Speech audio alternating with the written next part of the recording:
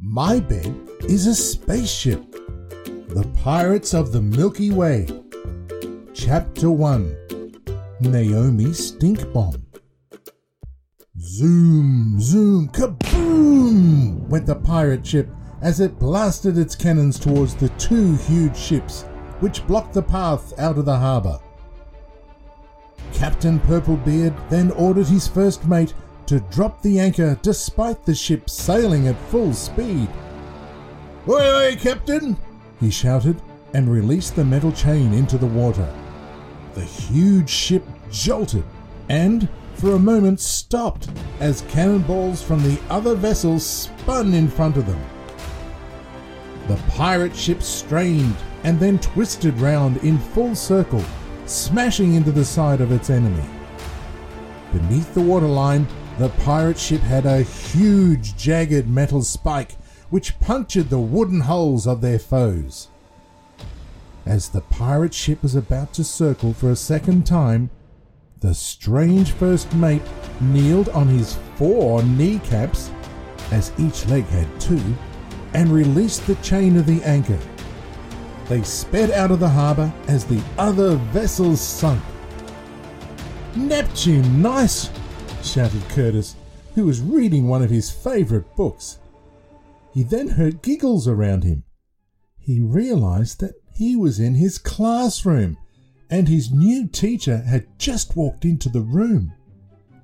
He blushed and then put the book back in his bag. "My name is Mr. Copernicus," the teacher said, and began to write his name on the board. Many of his classmates were still pointing and giggling at Curtis. Some were making paper planes and throwing them at him. He quickly ripped out some paper and, after folding it, threw it towards a large boy called Rugby Rupert.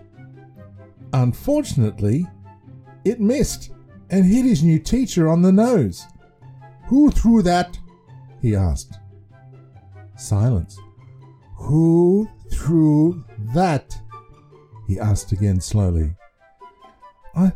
I'm sorry, it was me," said Curtis. "I was aiming at someone else."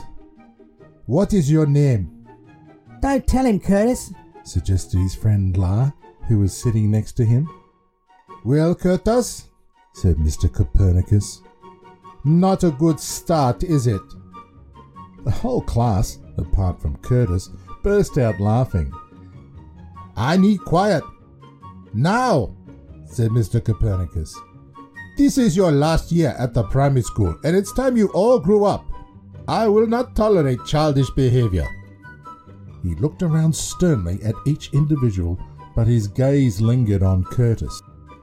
"Now, at the end of last term, your teacher told you to write about your adventures that occurred during your summer holidays. So, can I have a volunteer to share their work?"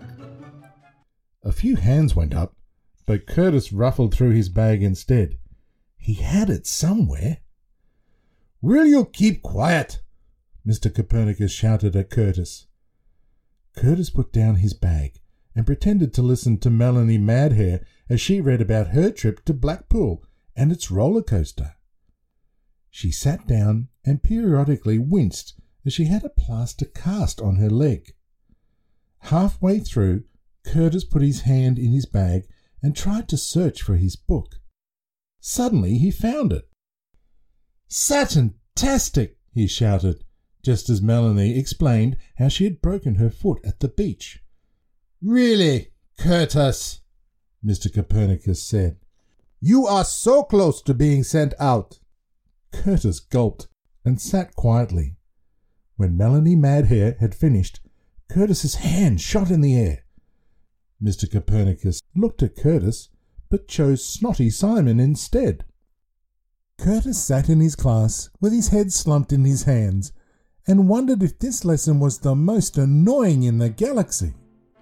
His school was in Middlemans Manor in the middle part of England, which sat in the northern hemisphere of the third planet closest to a star called the Sun, which in itself shone from its position in the sort of suburbs of a galaxy that the inhabitants had called the Milky Way. Curtis's classmates continued reading out their essays on the most exciting places they had been to. Some talked about burger restaurants or museums. Rugby Rupert spoke about stadiums in London. Swatty Helen about a library in New York. And dancer Jess extolled the virtues of a shoe shop in Sudbury. Every time Curtis put his hand up to read, he was ignored by Mr. Copernicus. He was fed up. He shot his hand in the air again, but to his consternation, Mr. Copernicus chose Naomi Stinkbomb. "He never chooses me," he said to his desk mate, Lanky La. Me neither, said La. "Right, I'm splitting you up," said Mr. Copernicus, and wagged his large thin finger at them. "Curtis, go and sit next to Naomi, and then you can apologize for interrupting her." "But, sir..." "No buts, just move." Curtis shuffled to the back and sat down to laughs from the rest of the class. Nobody wanted to sit next to Naomi Stinkbomb. He could not understand why Mr. Copernicus was being so nasty to him. Lee, La's twin sister, was chosen next. She spoke about going to visit her grandparents in China. Curtis shuffled uncomfortably in his chair. Stinkbomb tried to smile at him, but he was not in the mood. He sniffed the air, expecting to be poisoned by his new deskmate, but to his surprise, Naomi smelt of apple blossom. He wondered why her nickname was Stinkbomb. He could not remember, but there must have been a reason. La was next up, and he cleared his throat before he began. As he read through his essay, Mr. Copernicus became redder and redder. It was not that La's essay was about the same trip as his sister's, but it was word for word the same. "Did you copy this?" asked Mr. Copernicus. No. Lee and La said in unison. We worked on it together. La gulped, feeling that he had done something wrong. Lee, as was her custom, just laughed sweetly. Curtis was getting bored, so he decided to read his pirate book. He took it out of his bag and placed it on his lap. Purplebeard was looking for his parrot that had gone missing on a tropical island. He thought he had been captured by the cannibals and was slowly stalking through a jungle up to the top of a huge volcano. As he got closer, the volcano began to explode.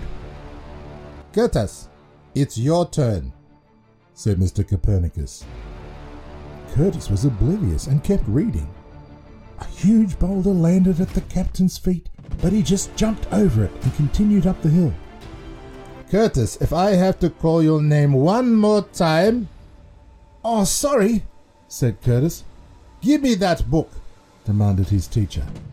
Curtis reluctantly gave him his book and walked towards the front. His teacher seemed very angry, so Curtis tried to smile at him. By mistake, Curtis brushed by some books on the table and all the papers went flying. The class laughed. Mr. Copernicus scowled as he picked them up. "You are this close to being in real trouble," Mr. Copernicus said, and showed his thumb and forefinger being millimeters apart. Curtis began somewhat quietly. "Speak up," his teacher instructed. He cleared his throat and started again. He proudly told his story of how his grandpa had changed his bed into a spaceship and with his two toys had travelled to distant planets and stars. He had met creatures like Cedric the Snake and the Globus. He had even saved the legendary tree in the sea on the planet of Z. Mr. Copernicus was furious. "Are you deliberately not doing the homework set?" he asked. Was all Curtis could say. "I am trying to teach you to be adults, which means responsibility, hard work, and doing what you are told. If you were in a job, you would be sacked." "But," Curtis began, yet was interrupted. "Go back to your seat." Curtis sat back. Everyone seemed to be laughing at him again, all apart from Lee and La and Naomi. She smiled at Curtis and said, "Well, I liked it." At that moment, Curtis noticed something strange just outside the window. What looked like a bunny rabbit was carrying a book in its mouth. Then he saw another bunny, also with a book. He could just make out the covers and thought that they had pictures of pirates on their fronts. More bunny rabbits with books hopped along. They stopped and smiled at Curtis. Each had 2 huge teeth like a saber-toothed tiger. One hopped through the classroom window behind Mr. Copernicus's back, snatched up his pirate book, and leapt out again.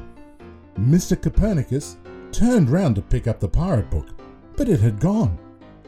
"Curtis," he asked, "where's that book?"